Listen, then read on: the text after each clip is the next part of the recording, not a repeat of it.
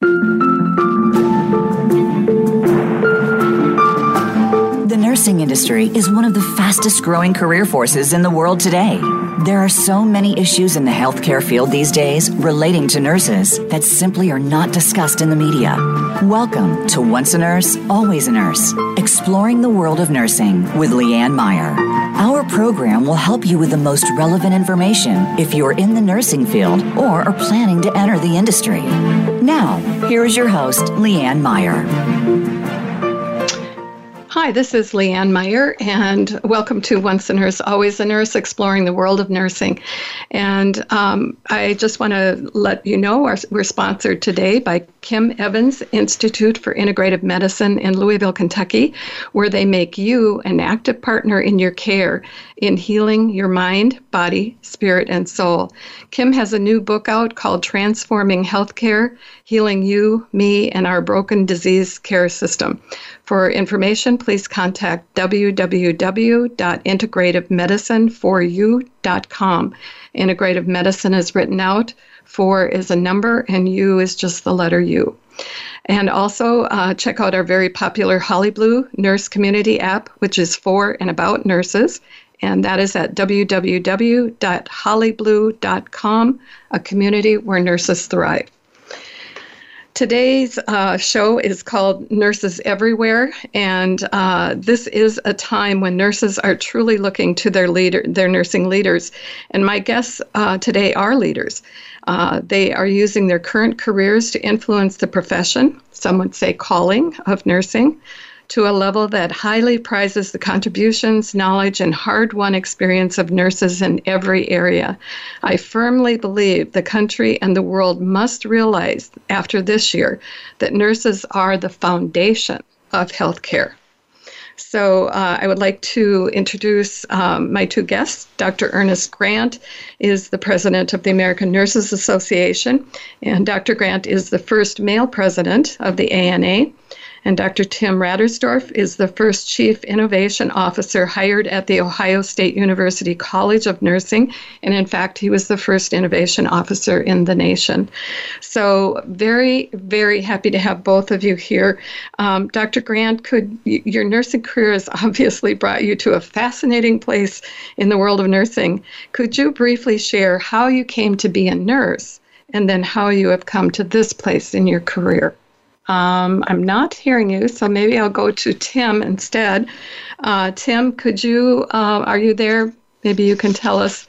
Are you there? I'm here, yeah. I'd be happy to give my background. Okay. Yeah, Tim, would you give us just a short bio and tell us how you came to nursing and how you came into innovation? Sure.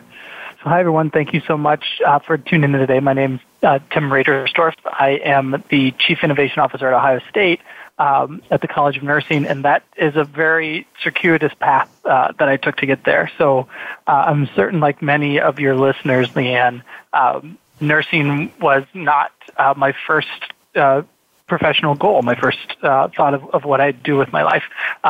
When I was younger, I went to college prep school, and if you excelled at math and sciences, then they told you that you should be a physician. So I went to college thinking that I was going to go to med school and do all those things, and, naively kind of put my head down and didn't pay attention to all of the signals and cues that I was getting, that becoming a nurse was really the pathway in healthcare that I needed to be in.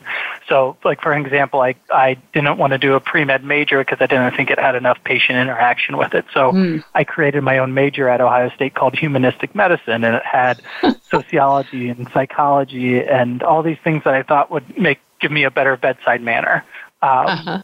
And, these are all kind of red flags.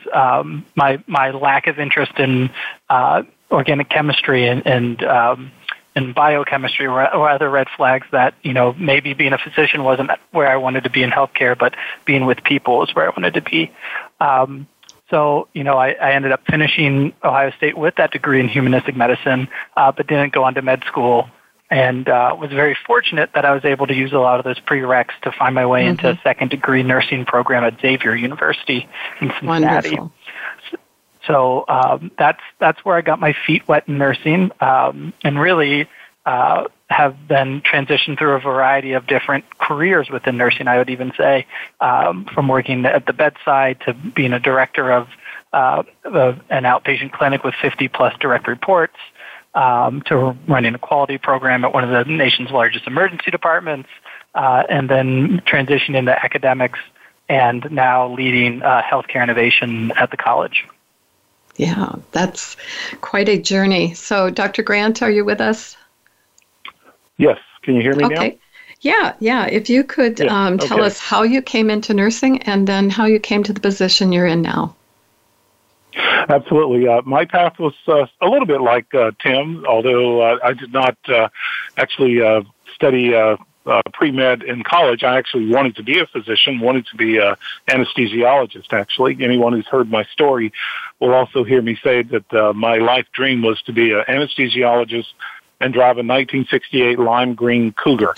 And for those who don't know what that car looked like, I would suggest that they Google it and they'll get the opportunity to see that, and why I fell so madly in love with the car. I grew up, I'm the youngest of 7 children, very poor family, single parent. My father died when I was 5, and youngest of 7. And speaking with my high school guidance counselor, he said, to get to med school and everything, but there's no money. You probably get by with scholarships to undergrad, but after that, you're sort of on your own. So he suggested possibly becoming a nurse anesthetist, and he said, you may or may not like nursing, but why don't you go to the local community college and try that, and then you can always become a nurse anesthetist, and if you still wanted to go to med school, work your way that way. So I went to the local community college and fell in love with nursing, totally forgot all about med school, and then as I wanted to always do more and more for my patients, that's what drove me back to get the master's and doctorate and et cetera. And and of course during that time began actively working within the North Carolina Nurses Association as well as ANA, because it was drilled in my head that if you're going to be a professional nurse, you should belong to your professional organization, and not only belong but actively participate. And that's what I did. And so subsequently, that put me in the chair that I'm in right now, serving as the first male president of ANA. Wow. Again, that's quite a journey along the way. Lots of challenges and opportunities to go in different directions. So I guess our benefit that you both ended up in nursing. So speaking of nursing, I know that you both have been involved in a program called Nurses Everywhere, and I'm very interested. Until I heard about it from Tim, I had not heard about it. And so could you tell us a little bit about, and this can be either of you to start, maybe Dr. Grant, do you want to start, and then Tim can pick up? I'll let Tim talk about it, and then I'll pick it up from, I guess, a different angle, perhaps. Okay. All right. Sounds great. Well, yeah, for everyone, Nurses Everywhere is something we're very excited about, but it's very new. We launched in April of last year. Our good mutual friend of many nursing leaders, PK Shirley, who's perhaps the most successful nurse entrepreneur, had an inclination when COVID hit that this was going to be an opportunity that was going to elevate a profession, and that we certainly were going to be challenged in ways that we had never been challenged before. But with that challenge would come the opportunity for immense growth within our profession. So collectively, 18 leaders from across the country got together to think about how we could advance the nursing profession conjointly or concurrently with advancing the health of the people who live in the United States of America, and then hopefully expand that globally. So we formulated this group with the goal of helping people become more knowledgeable about their rights to nursing care and how nurses really move beyond being the most trusted profession. They become the front door to your health and well-being. So we're very excited to have the momentum that we've gained this year. We've had some very key initiatives. The first was we conducted a poll with the Harris Group, or with the Harris poll that surveyed people living in the United States to determine how they felt about nurses. And it moved beyond the trusted component. We found that 9 out of every 10 Americans wanted the same level of access to nursing care that they were receiving during the pandemic once the pandemic was over. Now, think about that. This is in July of 2020, and 9 out of 10 Americans agreed on something.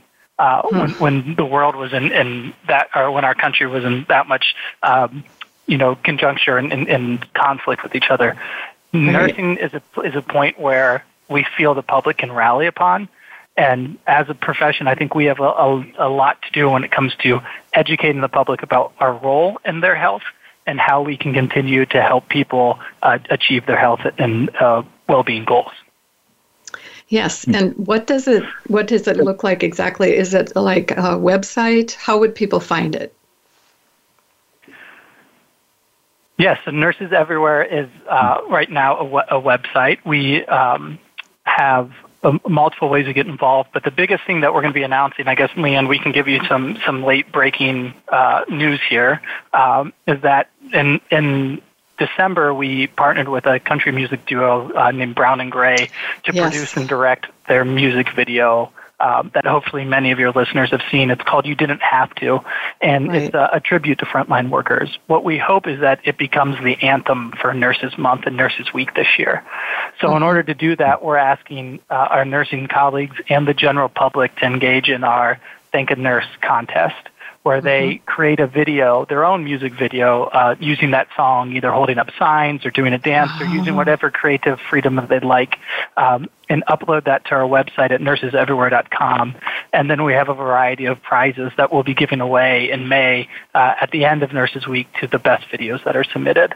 But lots of other wonderful resources that you'll find there, like our policy brief that gives a bunch of other information about the Harris poll that we conducted, things around safe staffing ratios and where the American public falls in that. So lots of great resources there at nurseseverywhere.com. Great. And Dr. Grant, what would you like to add to that? I was just going to say, I would add that, the public knows that nurses are with them from the cradle to the grave. And part of what Nurses Everywhere, as a result of the Harris poll and our goal, it also points towards the future of what's nursing going to look like post-COVID.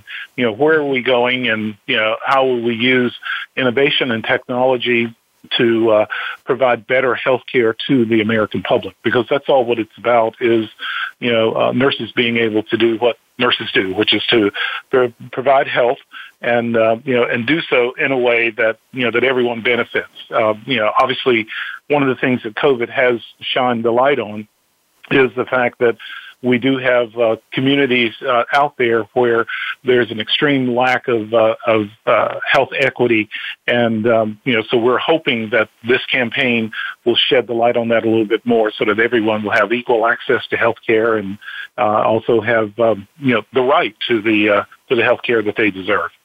Mm-hmm. Yeah, that sounds exactly what we need to be going in that direction. I don't know, I think this maybe fits in with the health equity, is right now we're trying to get as many people vaccinated as possible. And so I'm wondering what your thoughts are. I think, Dr. Grant, were you involved in the vaccine trial, I understand, with Moderna? Yes. What can we do for our Well, I still am involved, actually. Okay. But I did participate in phase 3 of the clinical trial, and part of that is, once it was unblinded, and I sort of knew that I'd gotten I had been put in the group that that got the vaccine because of the side effects that I felt after the second injection, and will continue to be followed for long term. But I think the most important thing that we as nurses can do is, of course, to provide the much needed education for the public and our colleagues, that are out there that may be hesitant. We need to drive them from what I call vaccine hesitancy to vaccine competency, so that answer their questions, their concerns that they have, and let them know that they need to get that from a trusted source. And by trusted source, I mean a healthcare provider like a nurse, your physician, or perhaps going to the CDC website. But the information that they're getting on social media is not always going to be accurate. When you hear that, there's a chip that's in the vaccine so that the government can follow you, or it's going to change my DNA, or, all these other things, that's, it's just not true. But the sooner we're able to get people to be more vaccine competent, and they can make up their mind about taking the vaccine and subsequently take the vaccine, so that we can get enough Americans vaccinated that we could have potential for herd immunity, the faster this crisis will be over, and we can return to, what normal is going to look like post-COVID. Right. But definitely, I'm sure everyone like myself, we're tired of wearing a mask. We're tired of, the social distancing and et cetera. But, that's going to be, still the norm until we get enough people vaccinated to where we could possibly obtain herd immunity. Right. I think Grant, I could jump in. Go ahead, Tim. Sure. Do you mind if I jump in and ask a question here? Oh, please do. So one of the things that we've talked about a little bit at Nurses Everywhere, but probably not as much as we should or I like. I find there to be a difference between the examples that you just gave of, microchips and being followed by the government. Very different than some of the other complaints or concerns that may occur in the BIPOC communities, particularly based off the history with the Tuskegee experiments.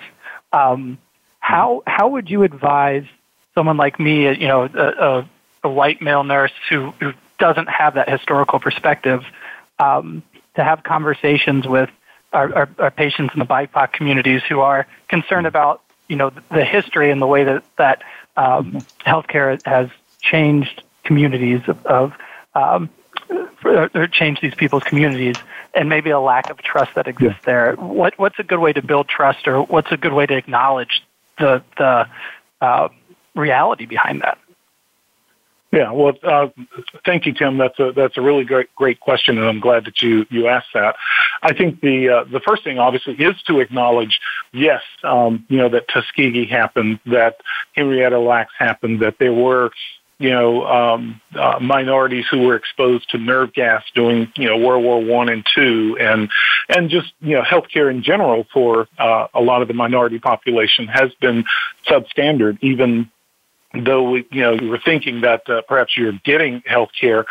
We need to recognize that and acknowledge that, because the moment you throw up a denial, you've lost that that person, and so but you want to point to the good things too. What's the good that has happened as a result of the Tuskegee experiment? Well, now we have the institution review boards that says that, and of course federal laws that says you can't do the type of experiment that was done, with the Tuskegee experiment. That it goes through any proposed experiment like that. It goes through a review board. Is it going to cause, harm to the individual or not? How will it be reviewed? What about the results and things of this sort? There are experts that are out there to evaluate these things to ensure that that there is no workarounds or shortcuts taken or things of that sort. So those are some of the things that I use when I am speaking in the BIPOC community, and also including people, again, that they trust. That may be a religious leader, it may be a local mayor or member of city council, or even using myself as an example of having participated in the clinical trial. I can talk about my own personal experience also. And the fact that I have encouraged my family members to take the vaccine. So the fact that I, not only as a black male, but as the president of the world's the nation's largest nursing organization that represents 4.3 million nurses, I consciously participated in the clinical trial for two reasons. One, I knew there was a need for more people of color, and two, as the leader of ANA, I wanted those nurses who were on the front line to know that I was there in solidarity with them. And if the vaccines were approved, because keep in mind, at the time that I participated, we were still in the clinical trial, so we didn't know if they were going to work or not. But if they were approved, they would not have any hesitancy, knowing that if the president of ANA, was willing to take the vaccine and also have his family encouraged to take the vaccine and et cetera, that would relieve any anxiety that they may have. Yeah, I'm hoping that will help. I do have a caller on hold. If we could bring her in, Josh, and I think she has a question. Her name is Ann. Okay, hi, Ann. Hi, Leanne. This is Ann Scanlon McGinnity. How are you? Oh, hi. I was just talking about you. Oh, great. Well, I was very much interested in what both Ernest and Ted had to say this morning. And one of the big concerns I have is around national organizations and their whole role in collaborating together to present a re-imaged vision of what nursing is for the future. And really wanted to speak a bit about what is being done to collate and collaborate those organizations and get to nurses to craft a new professional identity. The one we currently have, we are very much beholden to, and the Harris poll reflects that people are proud to know nurses because they're kind, caring, compassionate. How do we brand an image for nurses themselves as well as the public in general, the re-imaged nurse of the future, who is one that is an innovator, is an entrepreneur, is a business person, etc.? That, to me, is the critical first step, unless we have consensus within nursing ranks on what that image is and then sell it educationally to our academic institutions as well as to our other organizations, we have a very divided workforce. So I know there's a lot packed in there, but the question is, that seems to me, and is it from the ANA's perspective, one of their strategic goals is to collaborate nationally and internationally with re-imaging the nurse of the future who plays or it contributes to healthcare transformation. And it's through the image that it first has to start. What are the strategies that we're dealing to address that? Let's ask our guests. So Tim or Dr. Grant, who would like to take that question? Tim and I were talking about it earlier. Yes, I will take a crack at it, and then I guess, Tim, if you don't mind, you can add what you'd like to say as well. You're right. That was a very loaded impact question, and I'll just talk about some of the generalities or so. Post-COVID, if we don't do something to change, then we really have missed a boat. We've missed a golden opportunity. And I think one of the things that that is so important is that we've got to be able to rally, as was mentioned, all the the nursing organizations to be able to come to the table, and think about where do we want the profession to go in the future? What what kind of autonomous positioning do we want to have nursing state, and what is that going to look like, and how are we going to embrace innovation and technology to get us to where we need to be as well? You're right in that the public, yes, they love us, they trust us, but sometimes if you, even with the Harris poll or even with the annual Gallup poll that, which has shown for the 19th consecutive year in a row that nursing is the most trusted profession, if you sometimes were to ask the average John or Jane Doe out on the street what it is that nurses do, they would probably say, I don't know, but I know someone who works at the local acute care facility, or they work at a clinic, or, they do in long-term care or whatever, but they really do not have any idea about the inner workings of what it takes to perform the job as a nurse. And I think one of the things about Nursing Everywhere, if you really stop and think about that name, it is saying that we are everywhere. We're not just in acute care. We're not just in long-term care or public health. I know nurses who are, work at NASA, nurses who have their own business, nurses who, we're part of the community. So when something happens in the community, it not only affects us from a professional perspective, but it also affects us as being members of the community. And that's one of the things that I have always stressed is that, nurses should take on that leadership role. And because we are most trusted, people are going to be more likely to follow you because they trust what you're going to be advocating is going to be beneficial not only for you, but for the rest of the community.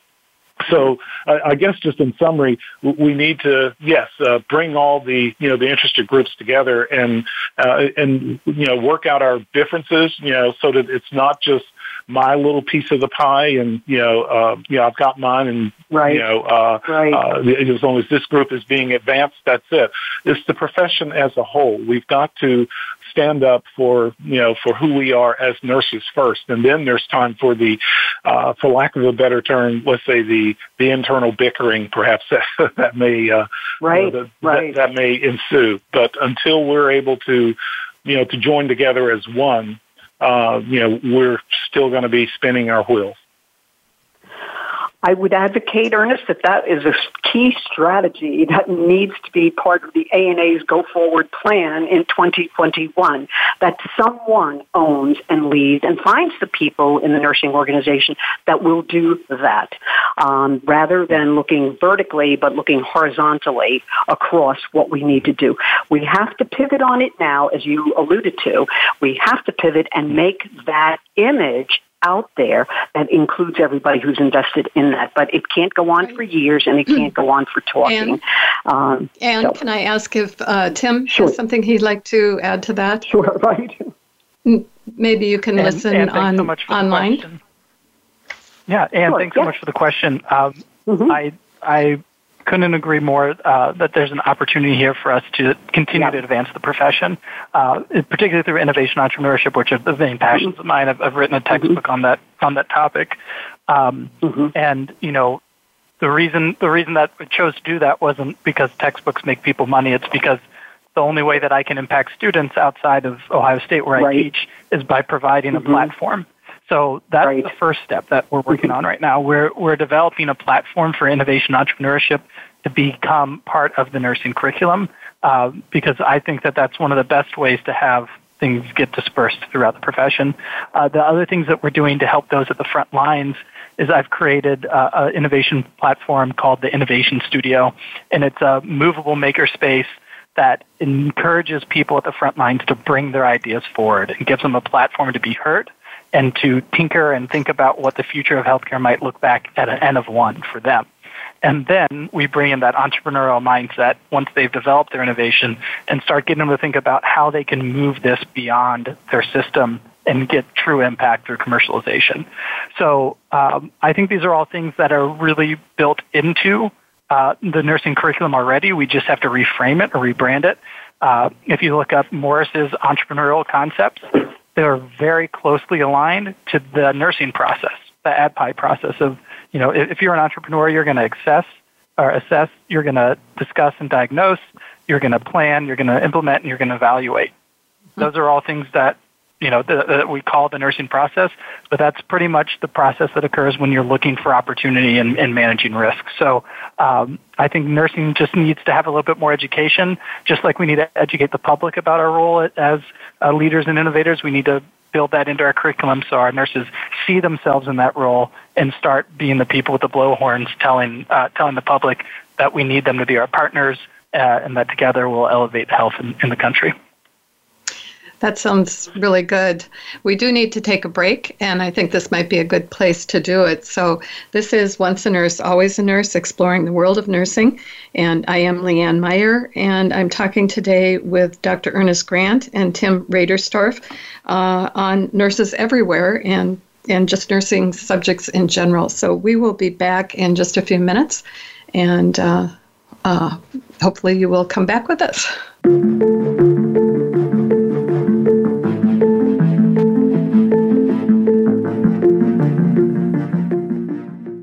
You're listening to Voice America Health and Wellness. WomenInHealthcare.org, a national nonprofit, is our newest partner at Once a Nurse. It is among the most rapidly growing professional development groups for women in healthcare today.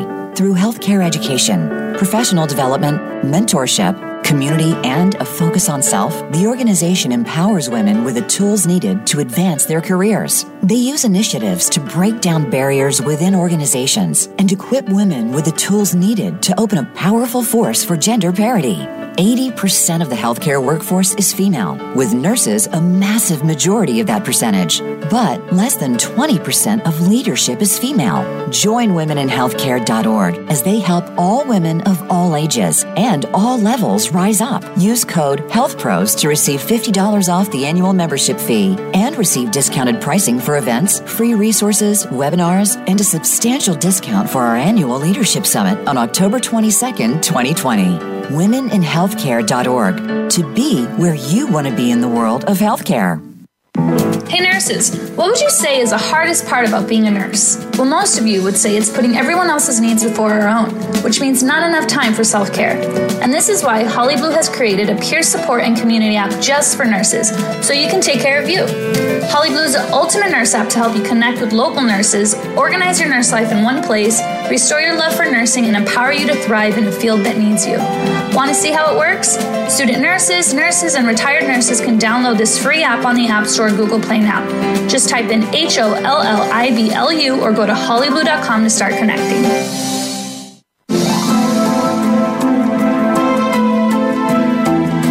You are listening to Once a Nurse, Always a Nurse, exploring the world of nursing with host Leanne Meyer. To reach the program today, please call 1-866-472-5792. That's 1-866-472-5792. You may also send an email to leannevoiceamerica@gmail.com. Now, back to Once a Nurse, Always a Nurse. Hi, welcome back to Once a Nurse, Always a Nurse, exploring the world of nursing. And we're talking today about the Nurses Everywhere with Dr. Ernest Grant, who is the president of the American Nurses Association, and Tim Raderstorff, who is the first Chief Innovation Officer hired for the Ohio State University College of Nursing, and in fact, the first in the nation to be hired. So we brushed over COVID a little bit, and there's so much to talk about that I feel like I don't know which direction to go, but I'd like to talk about how COVID impacts nurses in all the different ways. So, Dr. Grant, could you share with us what you're thinking about that? Certainly. Well, since it's almost been a year since COVID first came to the shores of the United States, and the American Nurses Association, along with the American Nurses Foundation, we have been doing essentially pulse surveys about every other month, to find out from nurses, what they're seeing, what they're experiencing, and et cetera. And those surveys always addresses particularly two main issues, and then whatever the particular topic may be for the other survey. The first one is the continued or lack of supply of PPE. We're still hearing, even a year later, that nurses are still experiencing PPE shortages, even though, and of course we pass this information on to the federal government, because the supply chain is breaking down or has broken down. And even though, facilities may report that they have a 2 or 3 month supply of PPE, the reason they have that is that they're still requiring nurses to wear the N95s multiple days in a row, which, of course, the guidelines for their usage is that they're supposed to be used once and then discarded. And that has always been a situation in which ANA has pointed out. We don't want what is being used now, the fact that they are being worn multiple times in a row to become the new standard. So we have to be cognizant of that. The other big concern as well is, of course, nurses' mental and physical fatigue. Nurses have been working, day in and day out, long shifts, seeing, deaths and untold numbers. And it has just wreaked havoc on nurses. And of course, you can't function well as a nurse if you don't take care of yourself. And so, that has been a big concern. And the ANA, along with several of our organizational affiliates, put together a program called Well-Being, which people can access on the Nursing World website. But it's designed, the individual is asked to take or to answer 10 questions. And based on those answers, it will determine their level of stress that they may be under and offer some suggestions for them, either having Zoom meetings with with other people that are like themselves, or one-on-one, telephone calls, or even seeking, counseling from either a nurse practitioner or someone who could help them with that. The main thing that my big concern is that nurses, like some of the people in the military, we don't see the fact that someone is wanting or needs to reach out for help. We have the tendency not to do that because it looks like you're being weak, when in actuality there's no harm in stating that I need to talk to someone, or I need to to take enough time off so that I can recoup. Again, as I stated, you can't take care of your patients if you yourself have not been taken care of. And some of the survey results that we're seeing, nurses are not sleeping, they're not eating, or they're eating too much, or they're sleeping too much, they're turning to alcohol. All these are, signs and symptoms of leading to post-traumatic stress. And if we don't do something to correct that, then we're in for a very rude awakening within the profession. And we are advocating with the administration to try to get, funds passed that would address this, not only for nurses, but for all members of the healthcare team, because everyone is suffering this as a result of COVID. Right. But we definitely need to, this is a topic that we need to have addressed so that we can continue to provide care or health care in the future. You can't do that if everyone is still under stress or suffering PTSD, or worse yet, has made the decision to possibly leave the profession. And has left. Tim, I'll give you a chance to talk about that in just a minute, but I just wanted to mention, I think the frustration for nurses, what I keep hearing is, what are they going to do to us next? So that almost like a feeling of victimhood, but also like they have no power to be able to push back. So to leave, what you're saying, even those that recognize they can't keep going on like this, they're not machines. I'm thinking of the governor in California, that when their numbers got so high, that he suggested that ICU nurses should be taking another patient. So you've got already patients that are acute enough, it should be one-to-one nursing. And instead, they're seeing the solution to this problem as nurses taking 3. I've even heard in some states, 5 or 6 patients at a time. So, Tim, do you want to address that situation? Tim? I am, yeah. Sorry, I'm okay.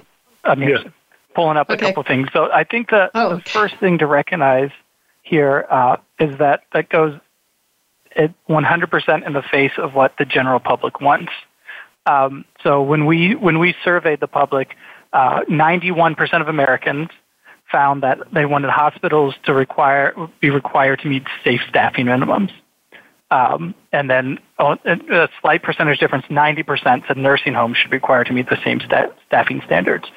So, the policies that are being developed don't always meet the expectations of nurses, but I think it's important for us to recognize our partnership that we need to have with the public, and demand that the public's voice is heard in these circumstances.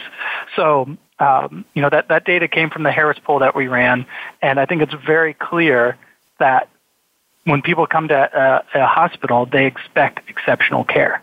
And that exceptional care is almost not exclusively, but the majority of that exceptional care is delivered by nurses. Mm-hmm.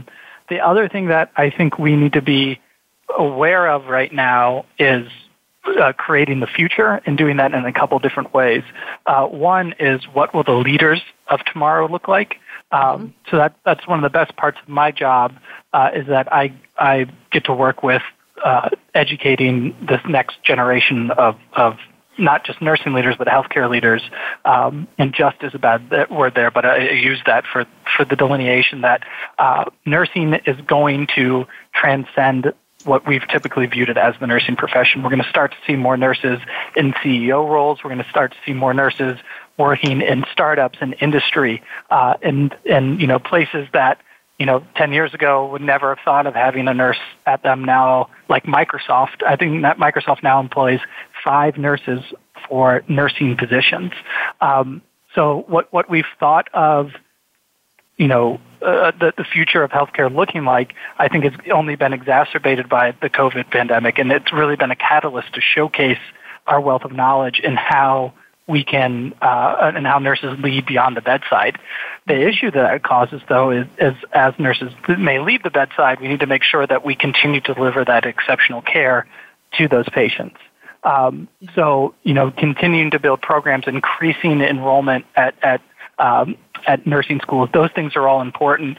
But I think that really, the main concern that I'm really interested in right now is the knowledge acquisition that's occurred by those people at the bedside. I mean, who better to help us prepare for the next pandemic or the next big issue that we're going to face than all these people who've been in the trenches and have figured out what works well, what doesn't work well, who've created these amazing workarounds that probably no one knows about within the system because they've just been keeping their head down and trying to get things done. So one of the big things that's going to impact our future is how well we download all this amazing knowledge that's been generated by our nurses at the front lines and really take to heart into making the changes and suggestions that are being made following COVID. Tim, I think that's a really good point. And you had mentioned earlier about the New York Times video in which the doctor had stated that if the nurses didn't come, there would be no point in anybody else being there.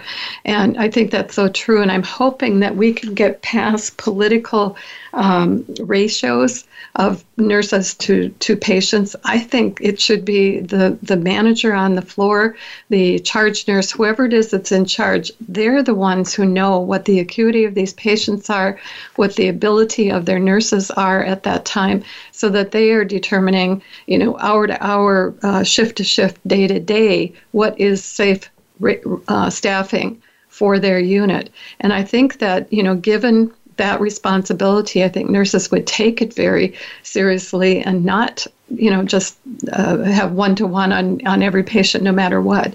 So that's what I'm hoping the future will bring, is that enough people will have seen that nurses are the ones who knows the patients the best, and they know how to take the best care of the patients. So I'm hoping their input will be holding sway over everybody else's. Any thought on that? You'll never get me to argue against more autonomy. Okay. All right. I would say what you just described has been ANA's position when it comes to staffing, is that it should be a collaboration between the floors and the staffing office, because you have to consider the staffing mix. How many of those may be nurses with less than a year or 2 years worth of experience, or maybe more? How many of them may be certified nursing assistant? Things of that. There's a whole lot that goes into that. When you look at not only the acuity level, but what is the overall what's the overall nursing staffing situation looking like, and how can we adjust it up or adjust it down, based on that. So,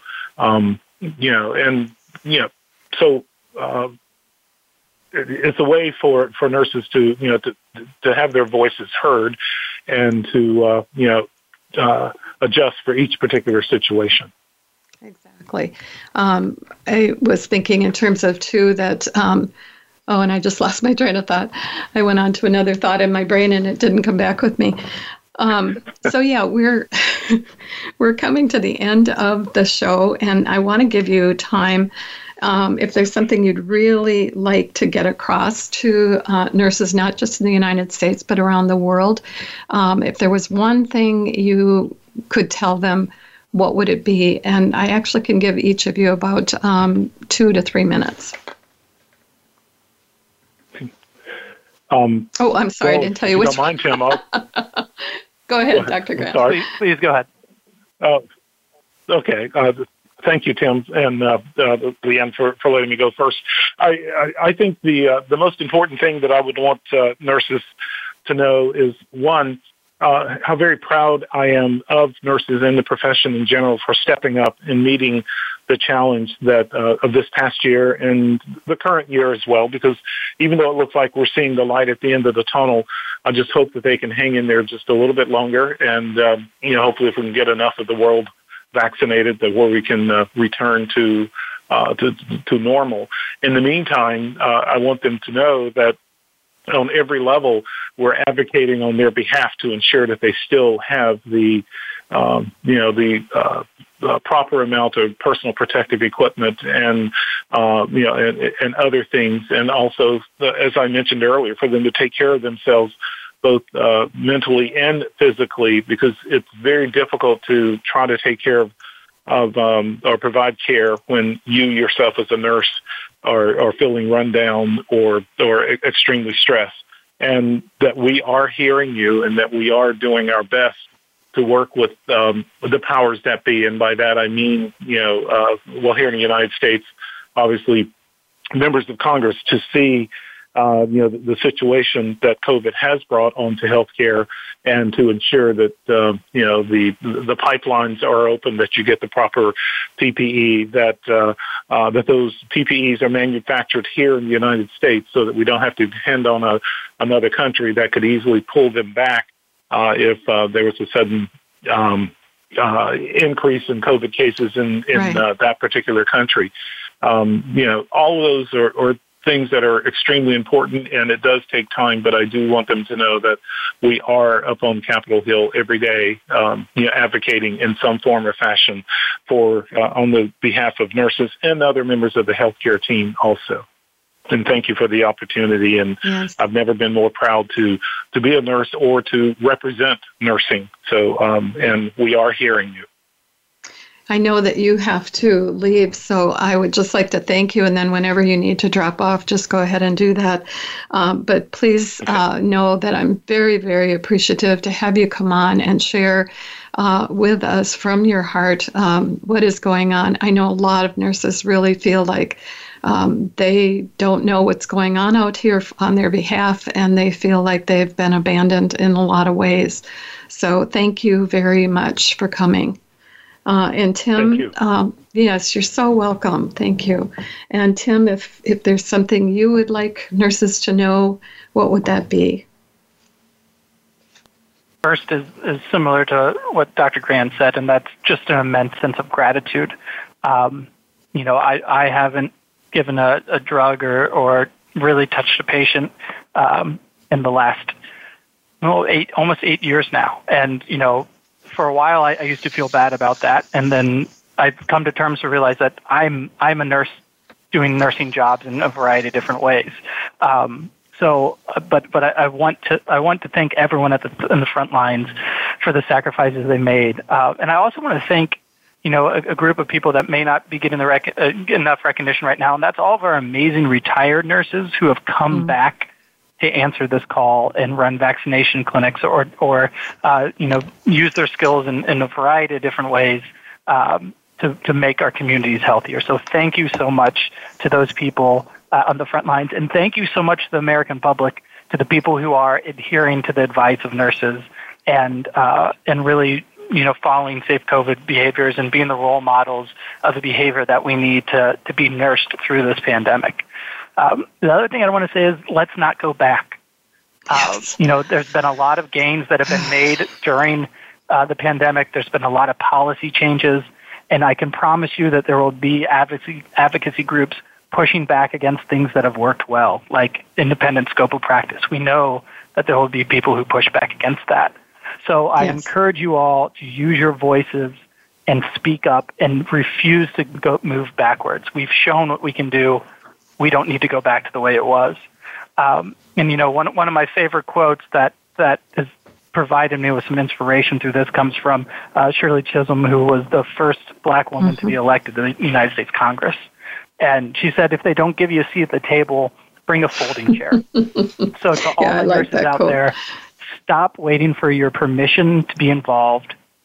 You don't need it. You don't need a permission slip. What you need to do is bring your folding chair along. Yep. So do that. Speak up. Join Nurses Everywhere by participating in our Think a Nurse Wear a Mask competition. And please, if you haven't seen the video for You Didn't Have to, find that on YouTube or on our webpage and share that with someone that you love, whether they be a nurse or whether or not. See if you can get that message across the community, because we know that when people feel loved and engaged, they're much happier and healthier in their work environment, and we need our nurses to be as happy and healthy as they can be right now. So thank you so much for the time today, Leanne. Yes, you're so being welcome. Here talking with you and Dr. Grant, and really thank you to all your listeners out there who are going to help us get beyond this pandemic. Thank you so very much. I appreciate that. I also want to thank all of the CNOs that have been at the bedside with their nurses and have been there day and night. I think they get left out. We get a lot of praise for the nurses at the bedside. Of course, they are fantastic, but nobody knows what the CNOs do behind the scenes. So to end here, I just wanted to thank you so much, both of you, for coming. And so to Dr. Ernest Grant, President of the American Nurses Association, and Dr. Tim Raderstorff, the first Chief Innovation Officer hired at the Ohio State University College of Nursing. There's a Buddhist saying that says that every great evil is followed by great good. COVID has certainly exposed parts of our healthcare system which many would call evil. The great good starts when each person chooses a cause and goes after making positive change. My personal causes have already started. One is to make mental health support and professional care available for nurses 24/7. And the second one is to make a big stab at turning our disease care system to a healthy care system with nurses in the lead at the community level. Nurses, please take note and join in. There are nearly 4.6 million of us in the United States and Canada. Just imagine what we can accomplish if we come together with respect and positivity to create an industry dedicated to all things healthy for our patients and clients. And I'd like to close with a quote. The quote is, with everything that has happened to you, you can either feel sorry for yourself or treat what has happened as a gift. Everything is either an opportunity to grow or an obstacle to keep you from growing. You get to choose. And that was by Wayne Dyer. And also for me, I want to have you remember that not to choose is to choose. If you don't make a choice, you're actually choosing not to do anything. So again, make it a great week and don't let anyone take it away.